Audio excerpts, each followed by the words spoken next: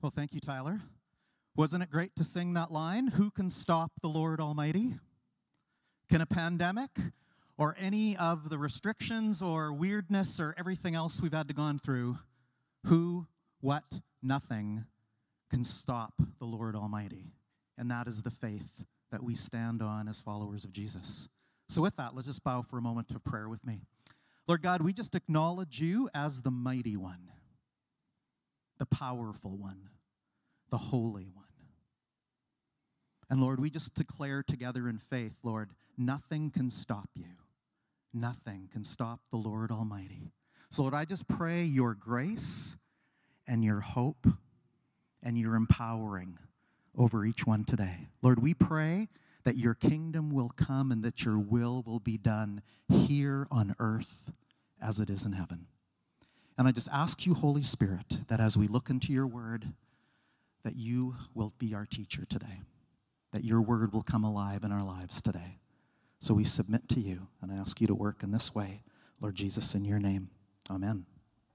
Well, it's my privilege today to continue our series called Church 2020, where we want to talk about the true nature of the church. Now, when I was a kid, I had two close friends who dreamed of becoming pilots. And not any kind of pilots. They actually wanted to become military pilots. They would talk about F-16s and F-18s, and they would have great debates over whether Soviet fighters were better than American ones and all that kind of thing, and that was their dream. To be honest with you, I was actually a little envious of them, because they were both a part of this thing called Air Cadets, and I was raised by good pacifist parents. And so, of course, I wasn't going to be allowed to participate, but I remember being quite intrigued by their passion and their discussion and all that they were into. Now, it was in the context of these two friends that I first heard the idea of 2020 vision. And it was basically in the context of when they would talk about their dream of being pilots. It was like the minimum requirement for getting to be accepted or go through the training as a pilot, and I don't know if that was true then or now, but this is what they talked about, was that you had a minimum requirement of 2020 vision. And so I just remember being intrigued by, wow, 2020 vision must be amazing, and that's going to have my friends become pilots someday. Well, you know, when we think about the year 2020, and as I grew up in the 80s and 90s and saw the year 2000 coming, honestly, the year 2000, and especially the year 2020, that just sounds like a science fiction movie. Some of you old like me, you get what I mean by that. It was like all of the movies and everything that were about, 2001 and Space 1999. Maybe you don't remember that one, but they were all futuristic but yet here we are in the year 2020. Who would have expected 2020 to be anything like what 2020 has been? In fact, the year 2000 and 2020 has been year markers that many people, and including many prophetically minded leaders within the Christian world, have made many, many bold statements about incredible moves of God and incredible things that God is going to do in the world in the year 2020. And yet no one would have expected what happened. Now, if you read the introduction that Bruce did to this series, I just want to refer to a quote of his. He says, "This year began with many people proclaiming that 2020 would be a year of clarity, focus, and vision. Instead, our year has been filled with upheaval, confusion, and uncertainty." So why, at the very end of 2020, a very different 2020 why would we want to talk about Church 2020? Why would we want to pick up on that theme to declare hope in the church? Well, I think it's actually because of all this that it's our heart desire to do this. When we talk about the church, and if you've been a Christian or a follower of Jesus for many years, you're used to the idea of what we say up here as pastors and others, that the church is not a building, and the church is not a gathering, and the church is not a service, the church is not an institution. We are the church. We are the body of Christ. People are the church. So I think most of us get that as a concept. And yet when we often look at the church or even examine how we view, feel, or do church, we still kind of fall into all of those ways of doing church, don't we? So I just wonder, and I suggest to you, is part of God's purpose through all of this pandemic time to actually dismantle us, crush us enough individually and as a church for us to seriously look at who and what we are and say, God, would you change us? Would you bring us back to the true purpose of who and why and what you called the church to be? Could it be? Could there be hope and possibility in the midst of a difficult time? Is God doing an incredible thing? You know, those prophetic voices I talked about before, there's many that talk about that God does powerful new moves in the church about every 500 years. And for us history buffs, about 500 years ago was the Protestant Reformation. And so, of course, those that love to think this way go, is God up to something again? Is he completely, in a sense, dismantling church in all the ways we know it so he can build it back up to the true biblical New Testament, spirit-filled way he wanted church to be? So that's why. So we've been going through the book of Ephesians, which is like a blueprint for the church and how God called his church to be. And so a couple weeks ago, Bruce started the series talking about unity. And then last week, Pastor Maureen talked about spiritual gifts and the whole idea of diversity in the body. But ultimately, we want to come back to these scriptures to talk about what does it mean to be the body of Christ? How does the body of Christ represent just this way that we're called to actually be the church? Not do church, but actually be the church. So that's the passion behind all of this. So today, I get to talk in these passages again, but talk about identity. Now, when I talk about our identity and what is our identity based in, or how would we define or describe our identity, again, if you're a Christian, a follower of Jesus, and whether you've been one for a short time or most of your life, my guess is that you probably know the right answer. In fact, sometimes in church circles, we jokingly call it the Sunday school answer. But you know the answer to what is your identity in? You're all supposed to say, my identity is in Christ. My identity is that I'm a child of God. Now, should that not absolutely amaze us and get us incredibly excited and in awe of God? We get to be a child of God? It should, right? But we're so used to it. That's the right answer. But that is our identity. But what do we tend to put our identity in? Well, like most culture, you know, when you meet people after the first pleasantries of exchanging names, what's usually the first question? So what do you do? So for many of us, a big part of our identity is our vocation. And that's good, but that's just a big part of our identity, what we do, what our vocation is.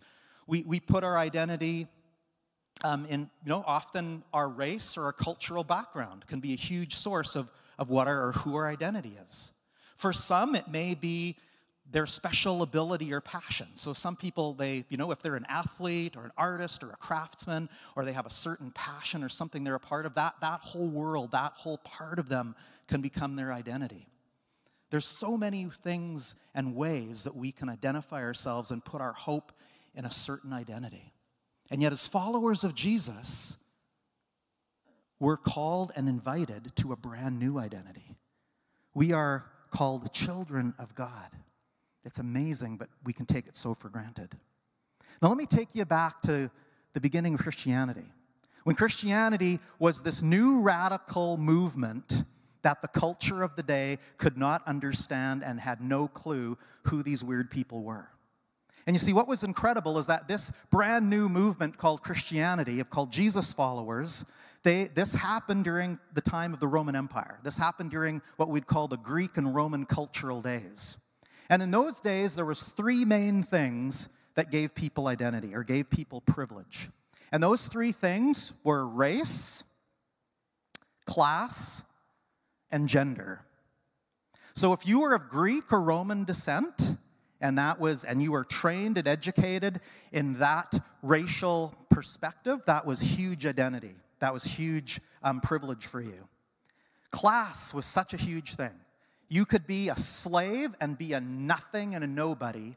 You could be free and start to have some identity. You could become a Roman citizen and even have way more identity. You could be a rich and wealthy and influential Roman, but class was huge to everything that was about being privileged or having identity in your culture.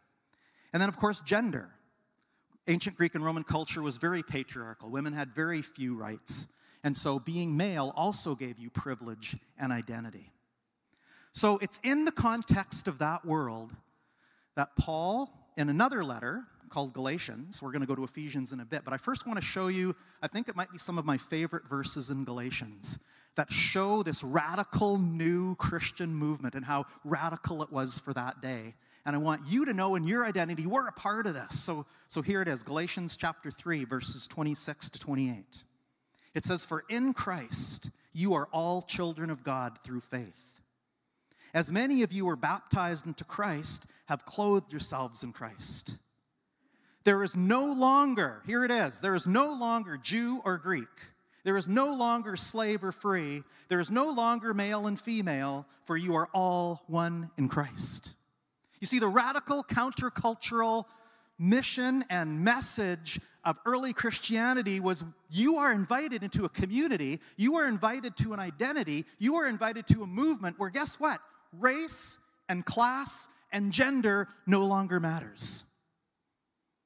In fact, the culture of that day looked down on Christians a lot because they viewed Christians as this group of people that were made up of slaves, women, and people of low class and of low ethnicity. That's how they viewed them. And yet all of those people who were marginalized at that time, they found community and they found identity in this new radical movement called Christianity. And that's what it was intended to be. Isn't it sad that when the church became institutionalized, not more than a few hundred years later, guess what crept back into the church? Favoritism, patriarchy, all the things that original Christianity was never about. But sadly, those things crept in. And so church history is maligned often by people who think that we are the judgmental, patriarchal, racist, whatever they think of the church. But that was never the intention of this radical movement called Christianity, where it said we have a new identity. And that new identity of Christ means that we rise above the identities that our earth life gives us, race and culture and gender and all of those things that can give us identity. We're supposed to rise above that to a brand new identity. We are children of God. So that's why I get so excited about being a Jesus follower and calling us to our true identity in Him. And you know, the passage we're going to look at in Ephesians now talks about how we connect our identity to our spiritual gifts and how God has wired us and gifted us all uniquely. And as we function in the body, as we function in our gifts, it actually helps define and explain and give us joy and fulfillment in our identity. And so I hope I can encourage us a little bit in that today.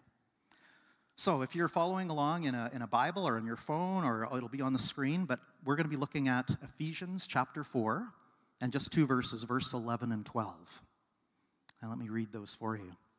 Ephesians 4, 11 and 12 says, "The gifts He gave were that some would be apostles, some prophets, some evangelists, some pastors and teachers, to equip the saints for the work of ministry, for building up the body of Christ."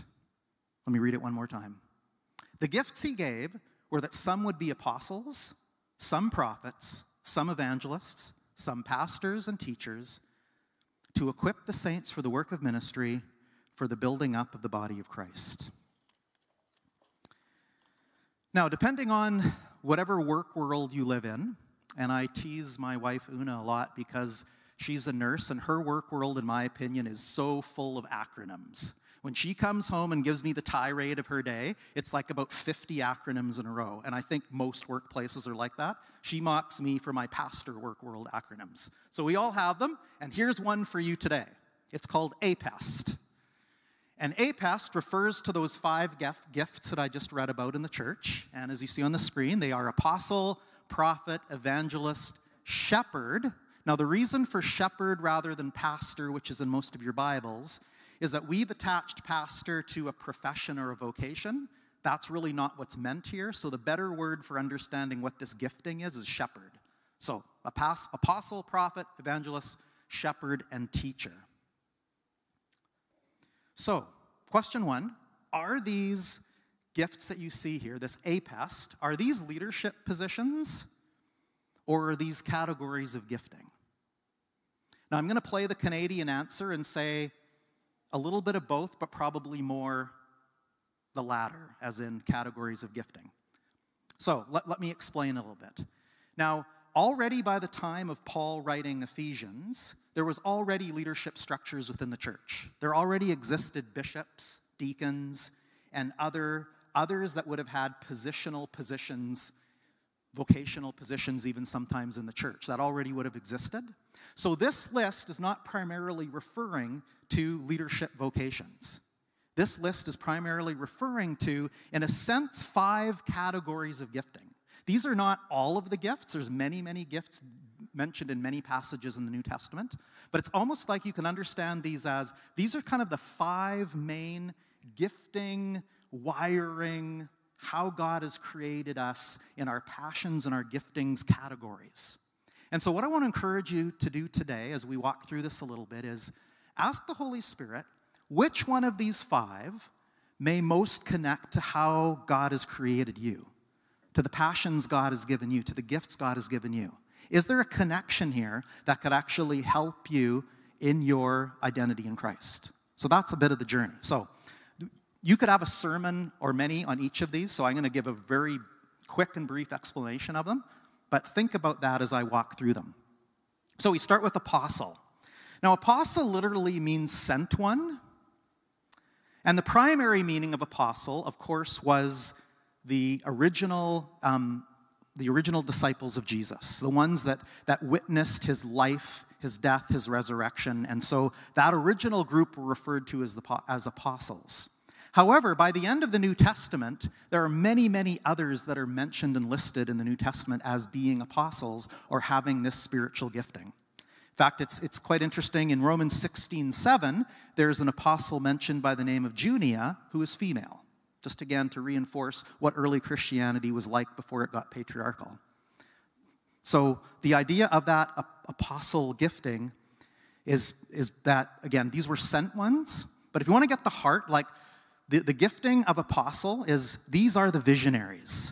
These are people who are starters, entrepreneurial, pioneers, dreamers. So if you're someone that's wired, you're always dreaming. You're always thinking about, oh, how could I start this business? How could I invent or create this thing? How could I get this new ministry or idea going? And when you think of having to start something new, that just jazzes you up. When you think of having to maintain something, you just go, oh. But that's, in a sense, the heart or the passion of the apostle. Leaders,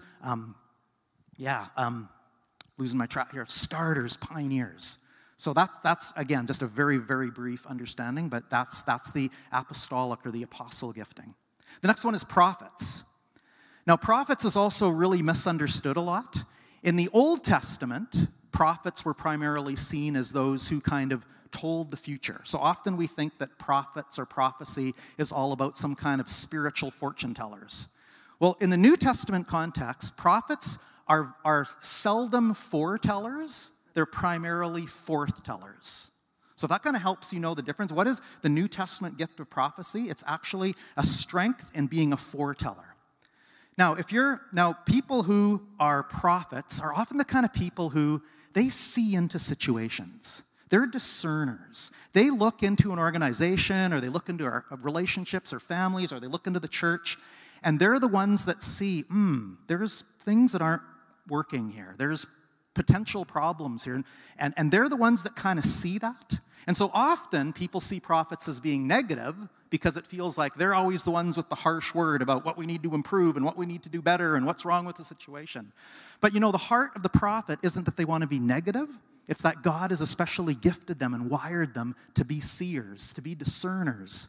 And so that's why we need to listen to the prophets. So that's kind of one side of the prophecy gift. The other side is that prophets love to be encouragers. They love to speak life into people.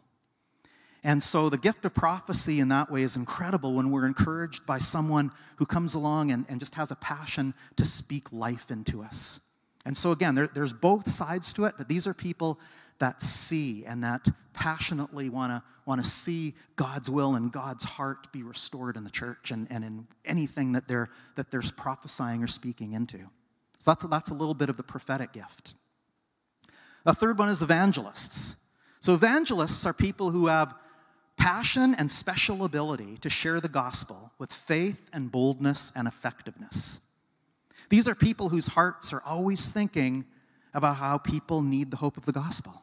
So if you're wired that way, if when you go to work or school or you're driving or walking around your neighborhood and what you're filled with all the time is, my heart just breaks because I want people to know the hope of Jesus.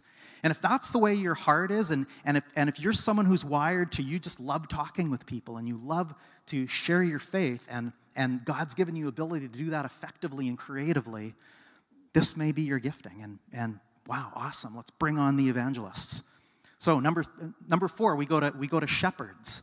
And again, the word pastor is used because the idea of the gift of shepherd is these are the people that they're always thinking about how can we care for people?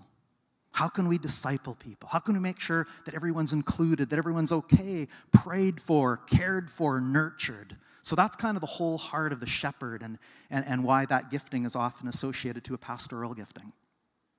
And then the last one is teacher. Now, something to be careful of is often when we think of teachers, we just think, those are the smart people. And it's true, teachers are often very smart. I got some in the front row here, so I'm being careful here. But no, teachers are often, but the gift of teaching is not just that you're smart and you know a lot.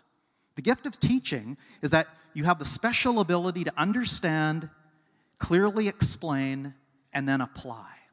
And that applies in many ways, but in this sense of spiritual gifts, very much. If you're someone, you have the desire for clarity and relevance in declaring the gospel and the truths of Scripture. If that's how you're wired and that's how God's given you gifts, then that puts you in that spiritual gifting of teaching. So, I blazed through that list.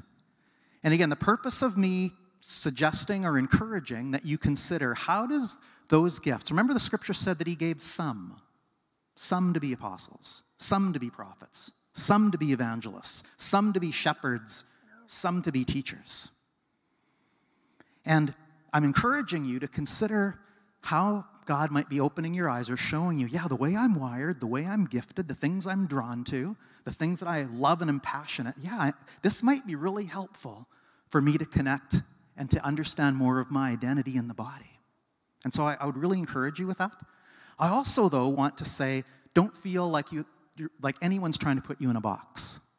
You may not identify just so clearly with one. You might blend a few together, and that's okay.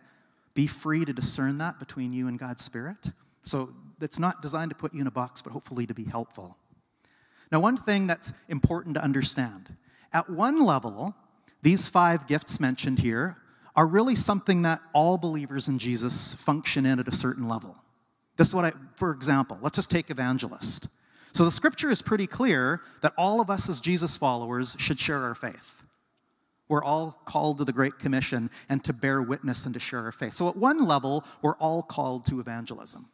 However, there are those who are especially passionate and good at it and gifted, and so we would say, hey, they have the gift of evangelism.